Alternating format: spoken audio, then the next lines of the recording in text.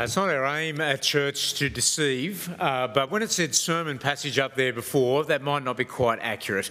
If you've been with us the last few weeks, we're working our way through a theme.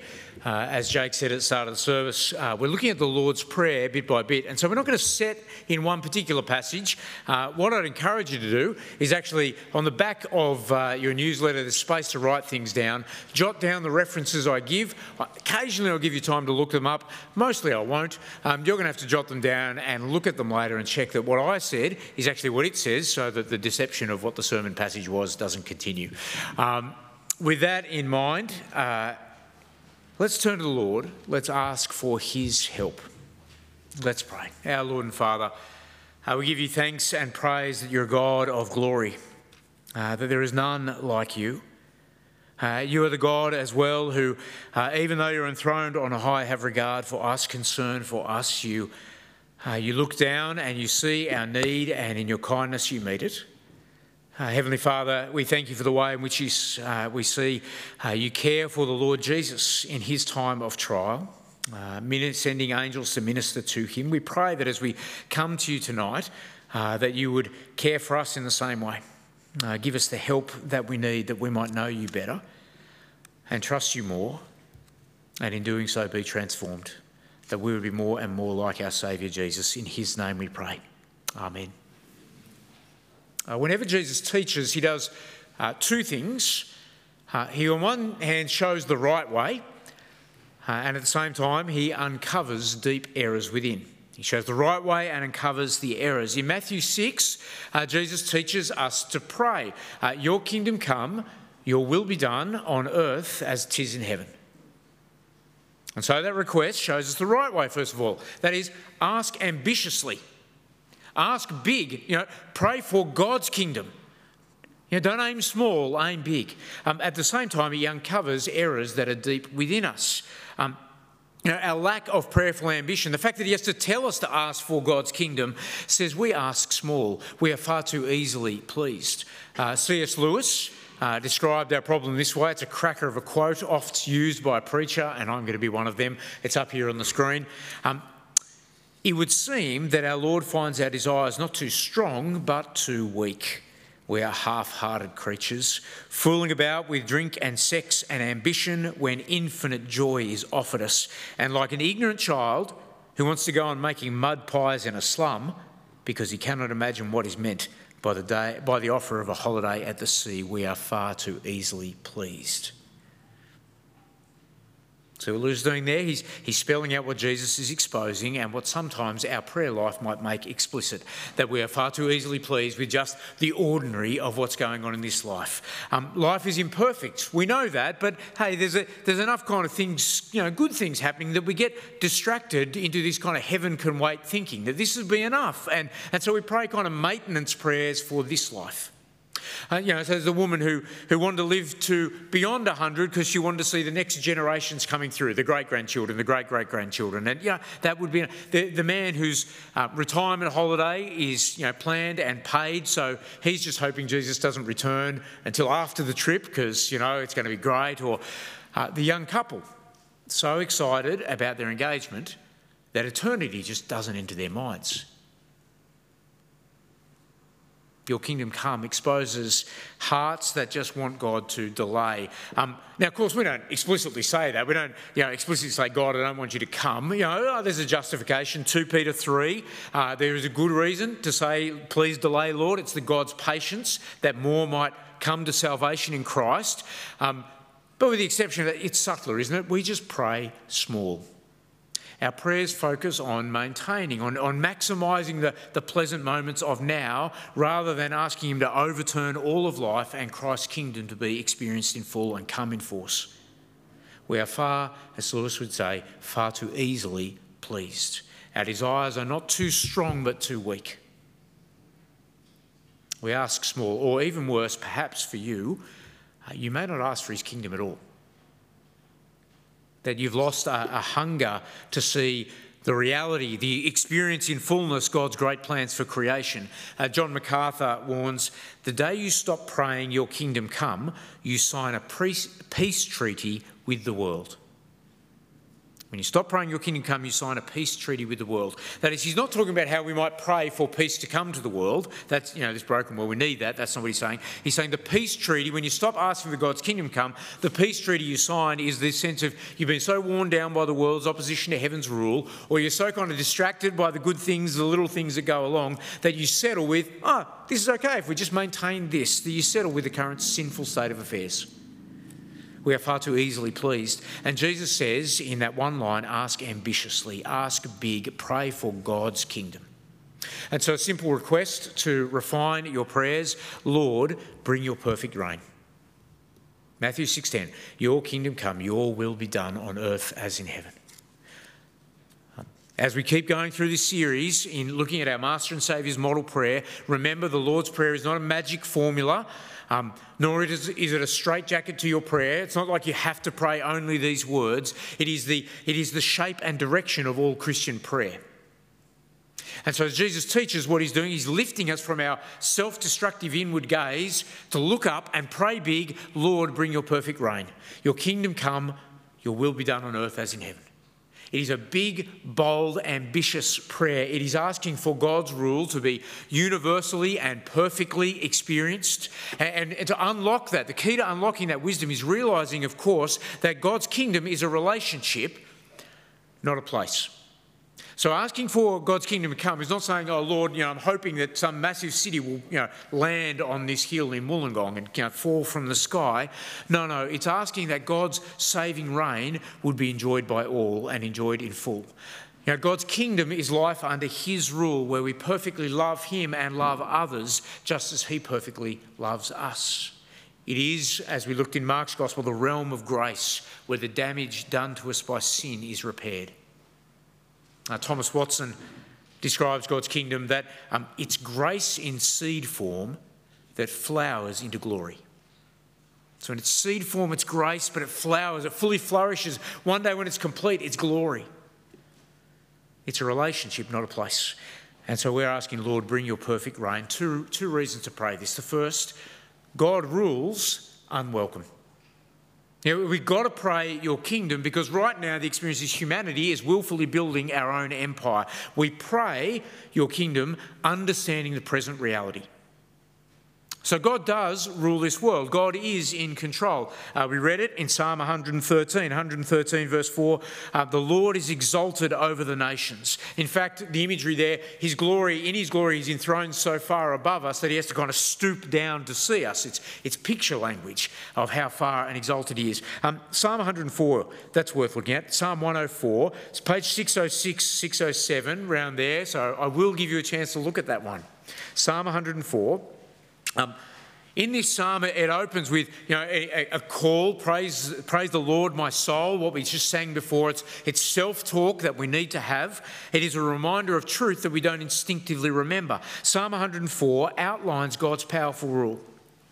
So verse 1, Lord, you are very great. You are clothed with splendour and majesty. He is a king.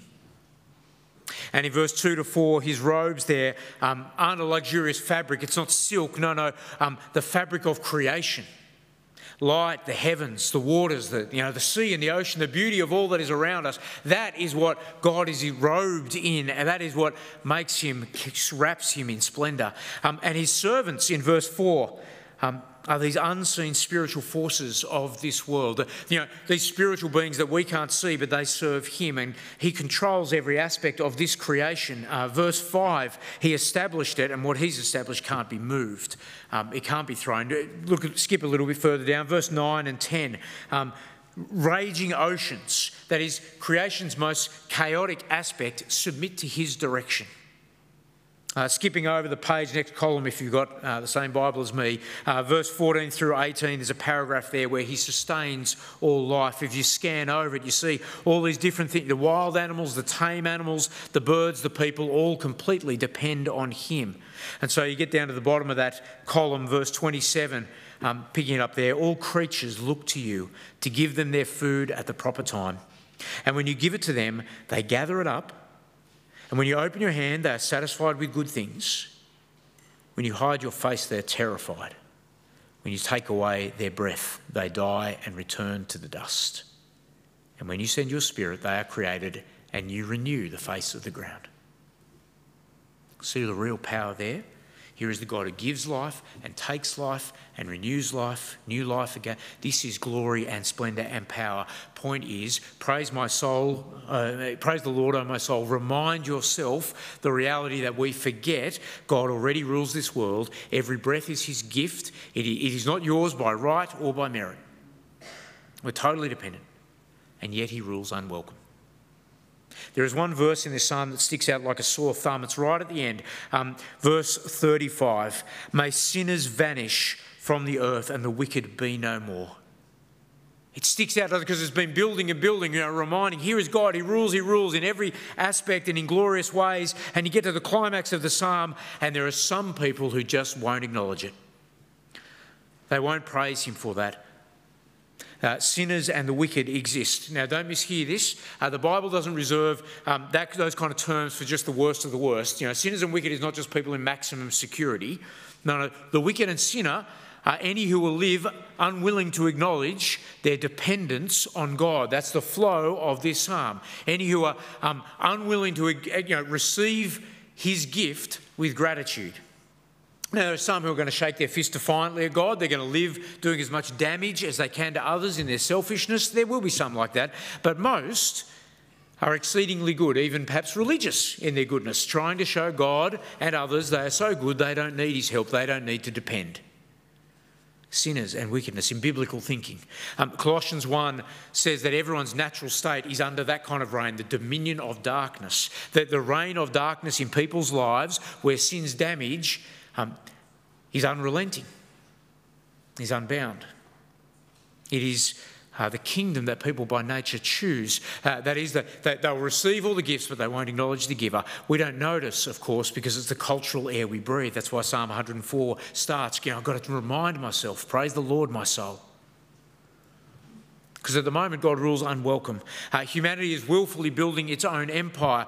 God reigns without a saving relationship with all people. He's choosing to reign in a limited way in that sense. His willingness to reign in that way, this present kingdom of grace rather than the full flourishing of glory, confuses some.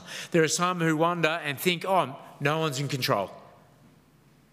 But Romans 1 explains, no, this current state, this current way he rules is in part his judgment, letting people see this is the consequence of what it is to live your own way. He hands them over to see what it's like instead of relationship with him. And as you follow the flow of Romans, in order that they might turn. But he is no less in control. When I teach my children to drive, they get behind the wheel. They turn on the ignition, they press the pedals. But I reign in that car. I give my time. L drivers can't go unaccompanied. I provide the car. I provide the petrol. I provide instruction. At any point, I can override. I can grab the wheel. I can pull the handbrake. I can say those brutal words, the lesson is over. Let's pull over. To passers-by, the one behind the wheel looks like they're in control. But I reign in that car. Humanity may not acknowledge or recognise God's reign, but it doesn't change the truth. God reigns in this world. Unwelcome. And so we must pray your kingdom come, understanding the present reality. We pray your kingdom come because the present reality is that everyone building their own empire is a disaster. And until God's reign is perfectly acknowledged, until everyone has a right relationship with him, our world is going to hurt and keep on hurting. And so we pray your kingdom come because, quick scan of the headlines, moment of, honest self-reflection, we realise we cannot be trusted with this world to rule, to reign. Prayer is not making God do my will, but bringing my will into line with his. We pray your will be done because when we get our will, it is actually a disaster. As I said a few weeks ago, if you're with us, praying your will be done actually lifts the weight of having to pray what's best. Because if it was that mechanical exchange where I put my prayer in and I get it every time I achieve my goals, that is actually genuinely terrifying. I can't be trusted with that power. I'm not good enough. I'm not wise enough to always get my way. And as I said a few weeks ago, neither are you. And we hurt now because we humans seek for our will to be done. And the present reality means we cannot be content. We cannot sign a peace treaty with this world. And so in asking for him to come and reign, we are welcoming him to come into every part of our lives. Nowhere is off limit. It's what we sang before, with every breath I long to follow Jesus. As the collect for the 14th Sunday after Trinity puts it, that we may obtain what you've promised, make us love what you command. By welcoming his rule, we're actually asking him to rule so fully that we want to obey him. It's not just giving him our wills, it's giving him our hearts and desires as well. Lord, bring your perfect reign, because until it comes, everyone will suffer. With that, secondly, God's reign is perfect. So we pray your will be done because heaven is better than earth. We pray understanding future reality. So yes, present reality, but also future reality. Again, let me keep saying, God's kingdom is relationship, not place. It's this realm of grace where that damage done by sin is repaired. And his kingdom is whenever creatures put his will ahead of their own, every moment, with every breath, wherever that happens. And currently, where is that happening? It's happening in the heavens, hence the prayer, your will be done on earth as it is in heaven. That's where it's going on. Currently in the heavens, the Godhead, Father, Son and Spirit are in perfect agreement as they selflessly love each other. And there in the heavens, the spiritual beings, the angels, the cherubim, the seraphim, they are perfectly submitting to the Godhead, and they overflow with joy and praise. There is no suffering, there is no pain, there is no grief. Currently, the heavenly realms experience the benefits of perfect relationship with God. And in Christ, we experience something of heaven on earth, that little seed of grace that will one day flower into glory. So Jesus' earthly ministry, cast your mind back to that. It was like the window open into the heavenlies, like the breeze coming through here, keeping us safe from COVID and brisk and cool and, grab your blanket later, that kind of stuff. But this perfect, in Jesus' ministry, this perfect breeze of grace blew through. Remember back, we've looked at Mark's gospel. We did it just recently. It's in your minds. It's fresh. And remember, it opens with that declaration in Mark 1, the kingdom of heaven is near. Repent and believe the good news. And there in Mark, remember, Jesus doesn't explain it as much as show the content of God's kingdom. He demonstrates it. And his ministry is this picture of what the future will be. And so he proclaims in Mark 1 with this fresh authority. Remember that? He has authority over worldly ties and spiritual darkness and physical sickness and religious barriers. Remember all those things? So the arrival of the kingdom, when he comes in, it overrides the worldly ties of work and family that actually divide humanity. And he brings this new love and a new allegiance in Jesus that unites us actually across the natural barriers. And his kingdom overcomes spiritual darkness. Remember in Mark 1, evil spirits, they recognise him, but they are powerless to stop him as he just drives them out. And his kingdom has no place for physical sickness. Remember that the sick instantly healed, later the dead get raised, and his kingdom breaks down religious barriers as all now come through Christ's grace. That is, it doesn't matter your record. It doesn't matter how morally well you've performed or how poorly. All these beautiful things, the picture of what is to come. His earthly ministry is a sample of the future reality, the realm of grace where that damage done by sin physically and spiritually and relationally and emotionally is all repaired. The seed of grace giving way to glory. That is the new creation one day in full when, as Psalm 104 verse 35 puts it, sinners vanish from the earth, the wicked are no more. It is a place of perfection. And so we pray your kingdom come because heaven is so much better than earth. We must not be half-hearted creatures, too easily pleased by just maintaining this, playing in the mud in a slum when the seaside holiday awaits. So we pray your kingdom, and we have to ask, we have to plead, because we can't do it ourselves. We can't create a heaven on earth. It's beyond. Someone explains the prayer's logic this way. It asks for the establishment of the kingdom of God by God for us, not by us for God. Because this world is too broken. We can't fix it. Even if we gathered together, we can't do it. Abby Morgan is a British screenwriter, won BAFTAs, vocal advocate for women's rights. She wrote a TV series exposing the sex traffic industry and the movie Suffragette about the history of women getting the vote. In an interview, Morgan was directly asked about a man who produced some of her work, the now disgraced, abusive womaniser, Harvey Weinstein. If you've forgotten that name, a quick Google search, you will discover the kind of man he was. Morgan said he came across as this champion of women's rights, seeking to pour money into her work, publicly affirming women, but all the time privately exploiting them. So how do you fix a world when the heroes are really villains? When everyone is flawed? When the problems are so big? I got a letter to donate to TEAR, citing a girl lifted out of poverty and discrimination and gender-based violence. She's one of many, so many. Because every individual we help is great and we should help them. Your kingdom come, your will be done on earth. We should be trying to bring it about, but there are so many. Just after that letter came letters from UNHCR and Food Bank, more good causes for everlasting problems. So we ask God, you've got to establish this kingdom for us because we cannot do it for you, God. And the burden of our inadequacy, if you really grasp the depth of the problems and how great it would be if heaven was really established, if you really grasp that, the sense of inadequacy is huge.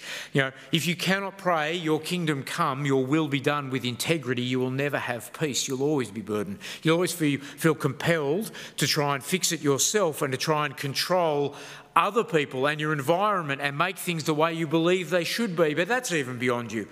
And so to pray your kingdom is to submit your will and feelings in such a way that you're trusting He will bring it about so nothing will disillusion or harden or make you bitter. To pray thy will is to have peace as you give everything over to the one who can act. We pray because we can't do it ourselves. His reign is perfect. We pray it, your kingdom come, no matter the cost. That is Jesus in Gethsemane, isn't it? He had taught your kingdom come, and we see him right at the end of his life living your will be done. Facing a punishment that overwhelmed his soul before it even began. The idea of bearing the sin of the world, he sees what's ahead, he asks for the cup to be removed, but he asks the Father conditionally, he says, if it's your will. Not my will, but yours. Though it brought him hell to pay, Jesus deemed it worth it to bring the reign of God. So that is whatever it might cost you to submit your wants and will to God's plan, it is worth it to see his kingdom grow now and ultimately be experienced in full. So pray your kingdom because heaven, where his will is done, is so much better than earth. Lord, bring your perfect reign. Can I suggest 3 considerations as you start praying this in earnest? Your kingdom come, your will be done. First consideration, your kingdom come is the heart of all our requests. So, your will be done. That's not our only prayer we make. It's not even the only prayer that Jesus encourages to make in the Lord's Prayer, the model prayer, okay? But his will done holds together all our essential desires. It is the key and most important one. David Powlison, he puts it this way. He identifies 3 biblical types of prayer. Circumstantial prayers, wisdom prayers, and kingdom prayers. To explain a little, circumstantial prayers, that is, we ask God, change our circumstances. Heal the sick, give us daily bread, protect us from suffering, make our political leaders just, convert our family and friends, make our work and ministries prosper, provide us with a spouse or, help me find a car park, get me through my exams. Circumstantial prayers.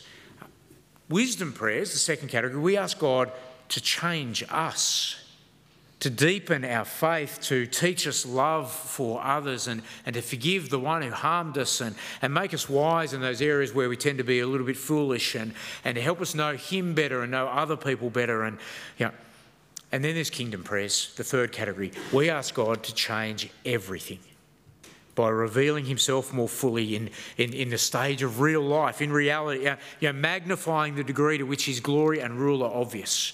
Your kingdom come, your will be done on earth.